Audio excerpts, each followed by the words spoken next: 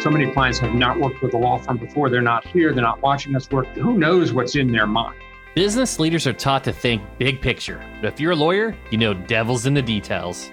We want to think hard about how we can make sure they see what we're doing, and it's all meant to generate this higher level of appreciation among them so that they will refer us business going forward. You're listening to Personal Injury Marketing Mastermind, the show where elite personal injury attorneys and leading edge marketers give you exclusive access to growth strategies for your firm. James Farron runs North Carolina's most prominent personal injury practice, which has recovered over $1 billion for his clients. He's meticulous, always looking for ways to make his firm better, faster, and more efficient. That led him to found GrowPath, which creates case management and client intake software made specifically for plaintiff firms. I'm your host, Chris Dreyer, founder and CEO of Rankings.io. We help elite personal injury attorneys dominate first page rankings with search engine optimization.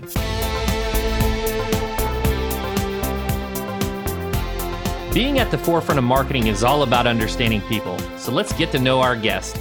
Here's James Farron, president of the law offices of James Scott Farron and CEO of GrowPath. Well, my dad was in an international business. He was a bit of a role model for me, so I think I always saw the business values being exemplified by him, and so it just felt like that was an important career. And so when I found myself going to law school, I kind of went by default. I didn't know what I was going to do with a law degree. I just couldn't figure out what to do. And I went there almost like a fish out of water. And I think it was just a matter of time before I think I was able to pull in the genetics of a business person into my life and add it to the practice of law, which I think has served us pretty well. Absolutely. So you got kind of that immersion from home, and we're just entrepreneur by nature. You know, I kind of want to jump over to, you're known around the Carolinas for your TV ads that have starred Robert Vaughn, Eric Pierpoint, and Judge Joe Brown. Tell me the story of how those started and how they evolved into a key part of your business strategy.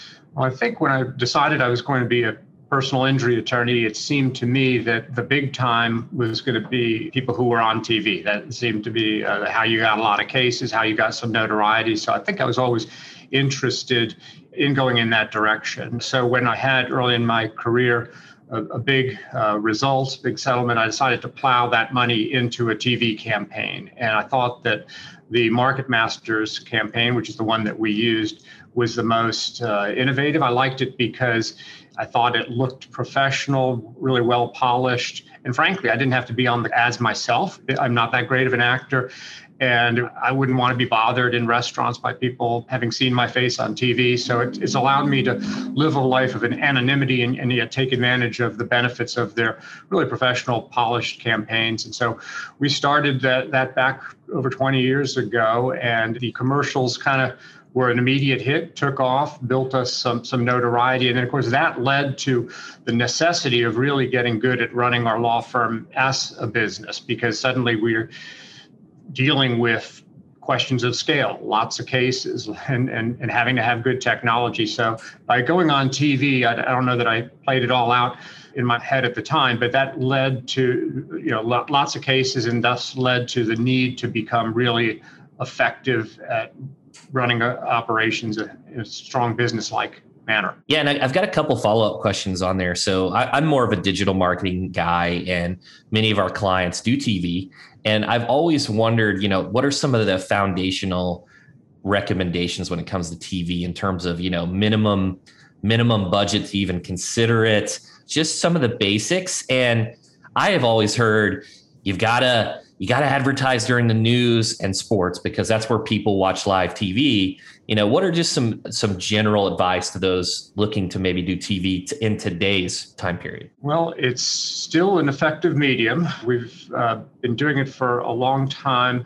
I'd say the amount that you need to spend depends on the size of the market, obviously. We like being in the top 3 to 5 positions in the market, because if you're pretty far down the list, you just don't get enough visibility and your message is drowned out. And so I think that to be effective, you have to sort of, they say, go big or go home, and be a strong player there. I'm a big believer. I think TV is a direct response vehicle for, at least for us. We're looking for people who have been hurt. Most people, if they've never thought about who their lawyer is going to be, if they happen to get involved in a serious wreck and need a lawyer, a lot of people have not thought who that person's going to be in advance. And right. So what we want to do is catch people in the moment when they're in need. And we do that by running lots of daytime TV commercials. Now there's other schools of thought, which is go to more of a branding approach and run commercials, different times of day, evening news.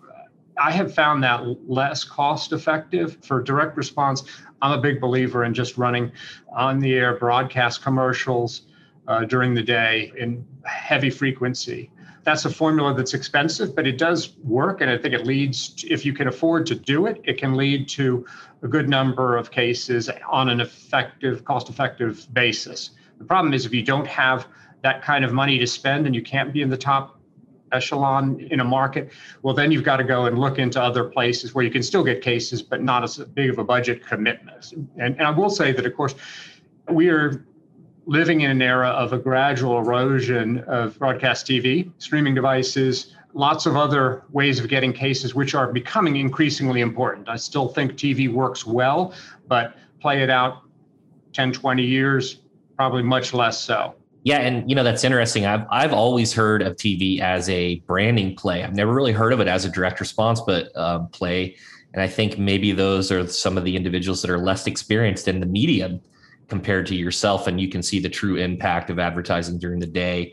And I myself, even though we do SEO, I'm an omni-channel, multi-channel approach to advertising. I think it's important to power that overall flywheel, whether it's the top of funnel strategy or middle or bottom. I think they all kind of complement each other. And if you're seen multiple times, you have a greater likelihood of converting that lead. Well, I will say TV is also a branding play. You're wanting to get people, inculcate your name in there. Our belief is they are likely to call you if they already know the brand and then they see the ad when they're in a time of need and when they're thinking about what should we do. That's my belief. Absolutely. Absolutely. And I see too, just from an SEO perspective, that if your brand's stronger, even if you're not ranking number one, you may capture the click-through just because they recognize the brand, or Google Ads or local SEO, any of those mediums and those channels. Yeah, and I think a real point of emphasis for us is creating a culture where we attract people who are not only good at what they do, but share common values. And it's my experience that if we have a strong culture, a well-defined culture, and we attract people who fit in that culture, they tend to be happy and productive and thus more likely to stick around. So I think that it becomes very closely tied to business principles as having a strong culture. And I think I see myself as that being one of my primary responsibilities is defining the culture and then enforcing it and cheering it on and rewarding people for acting appropriately. So I think that gives me great joy and satisfaction. I think there's a huge payoff. And again, when you have a couple hundred people working for you, you can't be replacing too many. You don't want to lose any superstars. You want to be replacing people too often, or it's just going to be impossible to manage. So having a strong culture is really a key to cohesion. I love that. Are there certain things that you look for? Are you involved in maybe the final hiring stage? Do you do personality assessments to see if they fit within a particular there's DISC and predictive index and strength finders. What are some of those things that you do to see, when you're going to hire someone new, if they're going to be the right fit? We've used some of those profiles in the past with varying degrees of success. A lot depends on the position. The thing that we have done is we've actually written a book I call it the JSF Way. It's got 24 behaviors, pay attention to detail, that I think defines the model employee. And so we have defined this culture and then we talk about it all the time and we try to hire based on it. So we'll send prospective employees this PDF of these behaviors and ask which of them resonates. So I guess rather than do a personality test, maybe through behavioral questions and otherwise, our HR department and all of our interviewers are screening to see not only do people have the technical ability to be good at what they do, but do they fit in this mold? Are they one of our tribe? And I think by having our behaviors, which I found values to be too amorphous and ambiguous, what does quality mean or professionalism? I don't know. But by defining these values in terms of behaviors, it's pretty easy to recognize if somebody is a good fit or not. And so that's more than anything, I think, what we look for. I myself will do some interviews, but that tends to be for a high level position. I'm a big believer in having at least two people in on final interviews, so to minimize we all make mistakes and we all have biases, and sometimes we can be swayed by just someone we like. I think having at least two people in the room for final decisions reduces the risk of bias and making an error that way. That and knowing what we're looking for in terms of our behaviors are the two things that I think are help us in our hiring.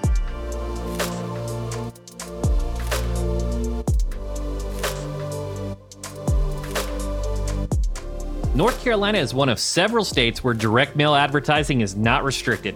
I wanted to know, how does James' team use direct mail, and how do they see the value of that channel compared to others?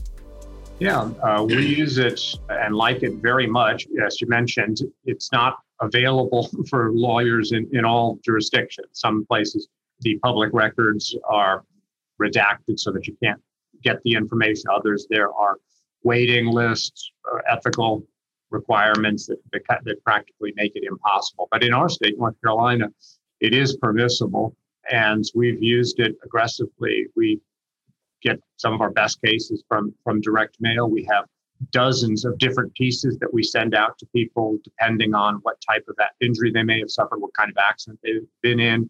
We will FedEx people a huge package with pages and pages of information for if we think it's a high quality case or potentially high value case.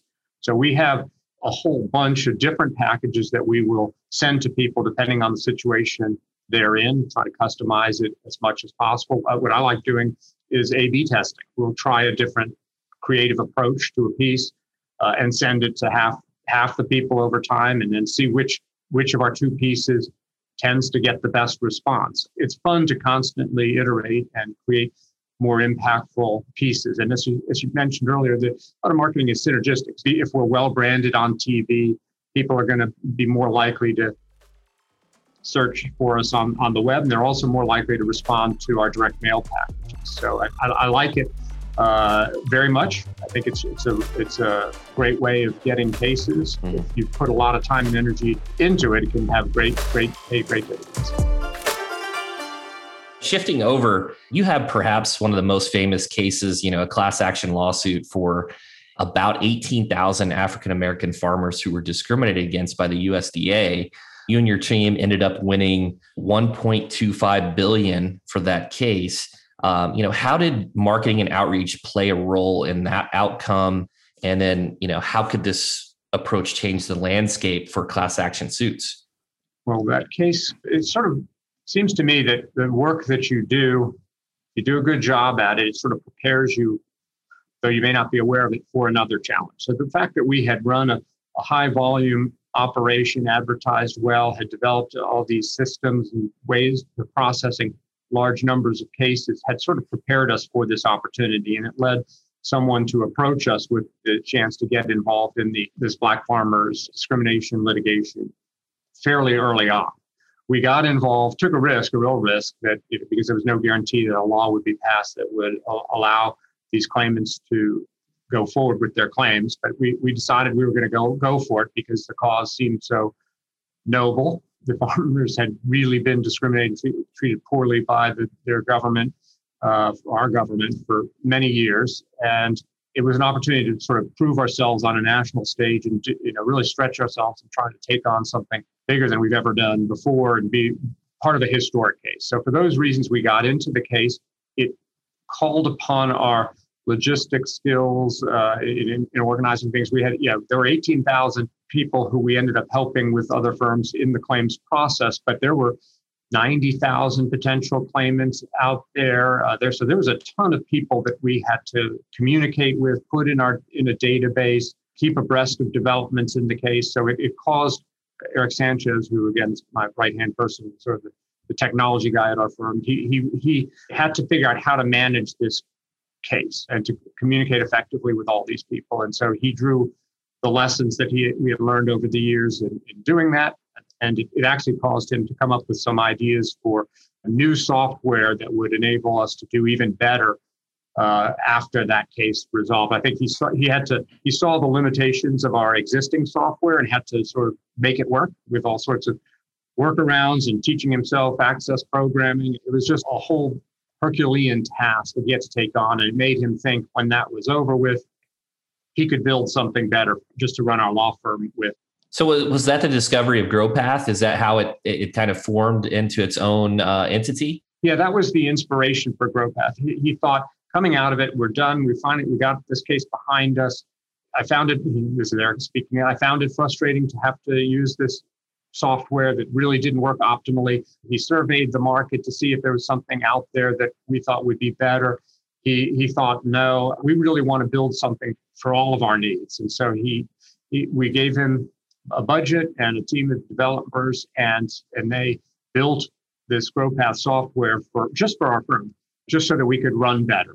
And after a couple of years, we launched. We switched over. We went over the course of a weekend. We moved all our data into GrowPath. We started using it, and we found that as we proceeded, people at our law firm liked it. Their work was more efficient, more effective.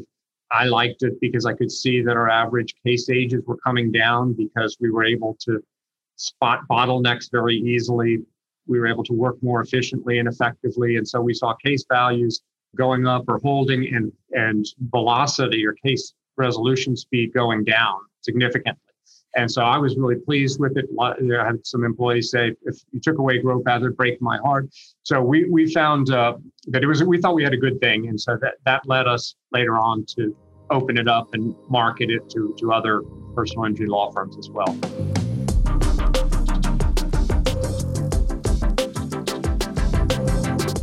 There's a ton of options out there for case management software. So I asked James, what sets GrowPath apart from the others? Well, I'll speak for myself. What I like is running the firm. We have thousands of cases.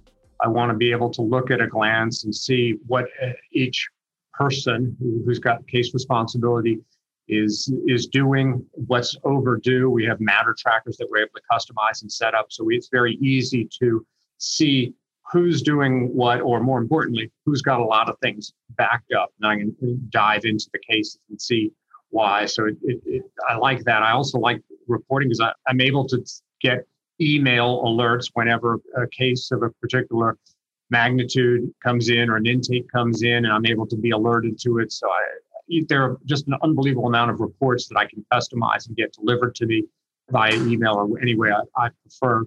I don't like looking at dashboards personally, so I prefer PDFs and emails sent to me. So that's how I like to see my data, and so I get it sent to me the way I like it. Lawyers like that they can dictate into it with an Chrome extension, and so it makes them more efficient instead of having to type out all the notes. If they want to type it, they can. But for a lot of people, it's much easier just to dictate into the software. It's good stuff. It's cool. We really we like it. We use it ourselves. It's fun because Eric, the guy who started GrowPath, he's also still involved in our law firm operations. So he's constantly improving the product based on, we have our own Skunkworks project, which is our law firm, right? We see things that we can do more efficiently and better. So he's constantly developing the software. We don't have to wait on a bunch of people in the foreign country or, to put us in their queue and respond to our development requests. We're able to move really quickly. And so anyway, it's been really great. I think the last thing I'll say is that I've really seen the benefit of is during the pandemic, where we had to deploy so much of our workforce remotely. Having cloud-based software certainly is an advantage, but GrowPath was super helpful. And here's why. We have in it a productivity tool, which allows us to measure in each paralegal, attorney, whoever we want to measure their performance. And what we do is we measure their performance against themselves in many instances. And so we were able to see what they would do pre-pandemic. And then after the pandemic, when they're working from home, we could go in and say, well, here's what they did in the last 2 months per day, how many emails, how much screen time, all sorts of stuff. And we were able to establish that as a baseline and then compare it with what they were doing from home. And that gave me a lot of confidence. There's some people we saw who were clearly goofing off. They were not doing much for a few hours. Their productivity was off. We were able to identify that, get rid of them. As a law firm owner and manager with hundreds of people, and especially if you deploy remotely, tremendous peace of mind and managerial power by knowing who's being naughty and who's being nice. And we found 95% of our employees were able to work effectively and productively from home. But I was sure glad to be able to measure that and validate it, as opposed to just take someone's word for it, and to find the people who weren't working out so well and either making them come back to the office or terminating them. So that, again, that was just another benefit growth that you asked. Well, I absolutely love that, because I think that most remote companies will just look at utilization and time tracking. I really feel that that's flawed, because one person could be more efficient than another person.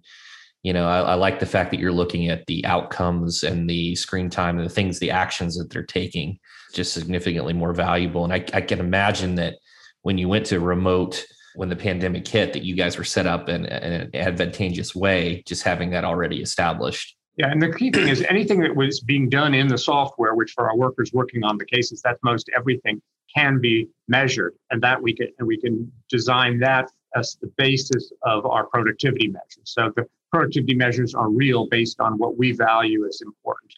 I love that. And you talk a lot about data and running a data-driven business. Just top level. What are some of the metrics that personal injury lawyers should pay attention to? I'm a big believer in analyzing the fees per month. A lot of times lawyers will look at, on a particular case, how much the fee, was going to be, which is a very, important measure. You want to compare your marketing costs versus your revenue. So the return on investment is an important analysis. But I like to go a little farther and also figure out how long it took to get that result. So if I can get a $2,000 fee in 6 months, that may be better than a $3,000 fee in 12 months, especially if I'm able to replace that $2,000 fee with another one after 6 months. So it's not just the amount of the fee, but it's the velocity that I like to measure. So I look for practice areas where our fee per month hits a certain level. When the fee per month dips below a certain level, I think, well, those are cases that are not worth taking on anymore. So that's, I think I emphasize those fees per month more than some other law firm leaders. I'm a big believer in that. Yeah, and I'm going to slightly get this off here, so I apologize to anyone listening. But so that reminds me of Jay Abraham. He always talks about the three ways of generating more revenue. One, you sell more, or you increase your fees, and then the third one that he talks about is velocity, is more quickly. Yeah, and I think I would posit that amongst attorneys and law firms, the velocity is completely underappreciated, and it's powerful. The effect can be really powerful if you could, and clients love it. They love getting their, we're not compromising the value of the case. We're looking at reducing waste or delays that add nothing to the value of the case. Time on desk, where the file's just sitting on the desk, not advancing. And so without compromising the value of the case, if we can shave 2 or 3 months off of it versus our competitors, our clients are going to be ecstatic and satisfied. It matters a lot to our clients, and I think it should matter a lot to us. The other thing that we think about a lot is trying to cultivate a client experience that is sure to lead to referrals. That's another great way of building a business, right? Is generating a strong army of satisfied people who are willing to refer cases to you. And I think we've thought about ways over the years to be intentional about our client experience. How we conduct a dispersal, it's carefully orchestrated. The ways we talk to clients at various stages in the case, very, very carefully orchestrated. I have a 3-person communications training department who listen to calls and coach people on their language and how they communicated with clients. Why? so that we can do a better job at expressing ourselves. And that's important because I think there's a direct correlation between how we communicate and how our clients perceive our law firm. When we first started doing this, we wanted to please clients, but we kind of just hoped that they would appreciate us. And over time, we have thought hard about what messages we need to communicate to show our clients what we've been up against and what we're able to accomplish for them so that their impression is not accidental. So many clients have not worked with a law firm before. They're not here. They're not watching us work. Who knows what's in their mind and if they're satisfied at the end. And so we want to think hard about how we can make sure they see what we're doing. And it's all meant to generate this higher level of appreciation among them so that they will refer us business going forward. I think that's super smart. And I think so many people work so incredibly hard to get the lead that they don't nurture it and turn those clients into the evangelist for those referrals. So I think that's incredibly powerful and super smart. And yeah, it just kind of compounds with those referrals. And the other question you kind of triggered me when you said eliminate waste and lean, the kind of that Six Sigma philosophy. And that's a bit different than other firms in just eliminating some of the unnecessary steps to make the case settle a little bit more quickly.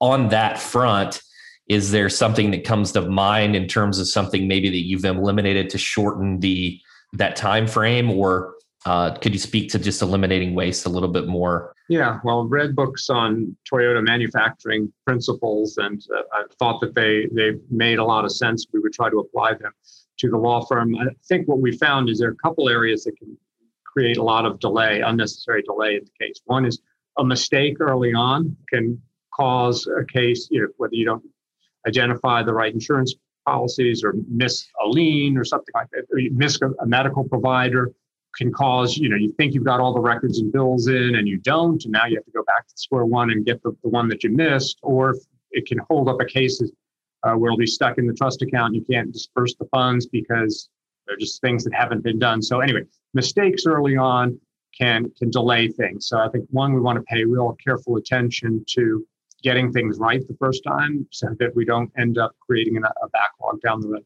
The other thing that I think was a big lesson for me is, and this came out of these lean studies, that a lot of times we create delays by batching our work. I must confess, I'm by nature a habitual batcher. I used to, when I was doing all this myself, I would send demands out on a Friday. And so they, during the week, they would come in. I had other stuff to do, and I knew Friday morning was when I would get there, review the medical records and bills, dictate the demands, and get them out the door. That is not lean, and it all causes some waste and delay, because what happens if a file is ready to go out on Monday and it's waiting for me to get to it on Friday? And so it's better in a perfect world if you can reduce that time on desk. And so what we try to do is get our attorneys and to avoid batch work wherever possible and deal with things as soon as possible. And so that requires some rewiring of habits, trying to create a mentality where delay hurts. And so batch work is much slower. That was a sort of a surprise to me. It's something I had to learn from reading these Toyota principles. Yeah, and I've read the Toyota principles too. And one of the things that just completely, I've heard just so frequently the exact opposite, right? Like you want to batch, and it makes me think of just email. So let's just take email, because that could be an incredible time waster. Is that a situation where you still want to maybe, hey, only answer emails from 8 to 9 in the morning? Or is it an efficient thing for customer service where you're getting back to maybe the client immediately? What's your thoughts on just email as it comes to batching versus, maybe when they're ready for a response?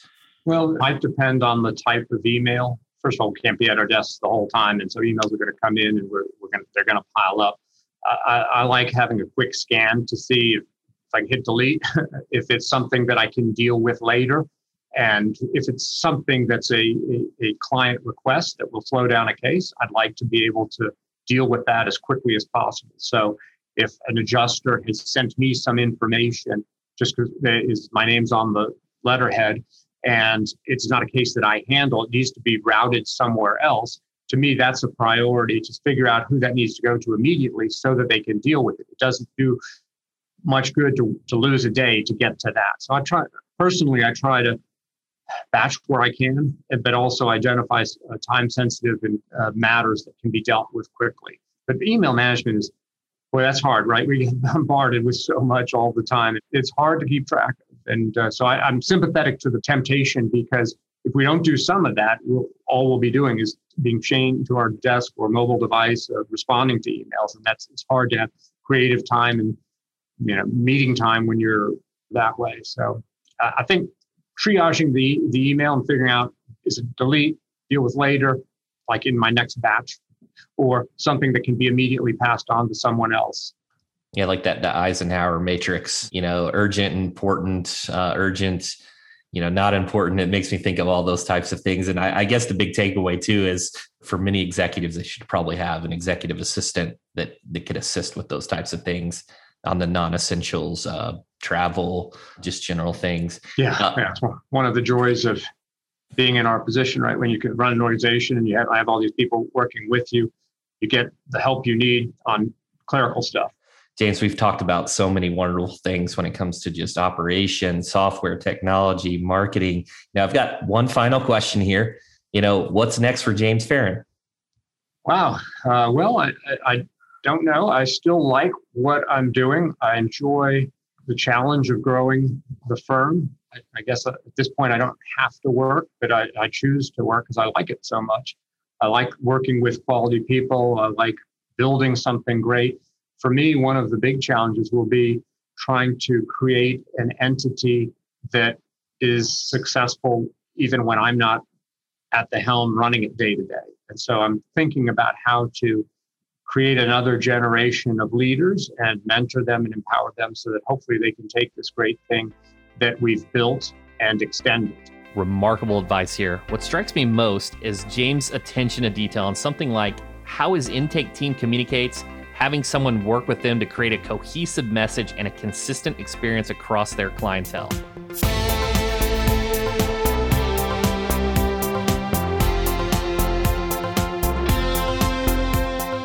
I'd like to thank James Farren from the law offices of James Farren and GrowPath for sharing his story with us, and I hope you gained some valuable insights from the conversation. You've been listening to Personal Injury Marketing Mastermind. I'm Chris Dreyer.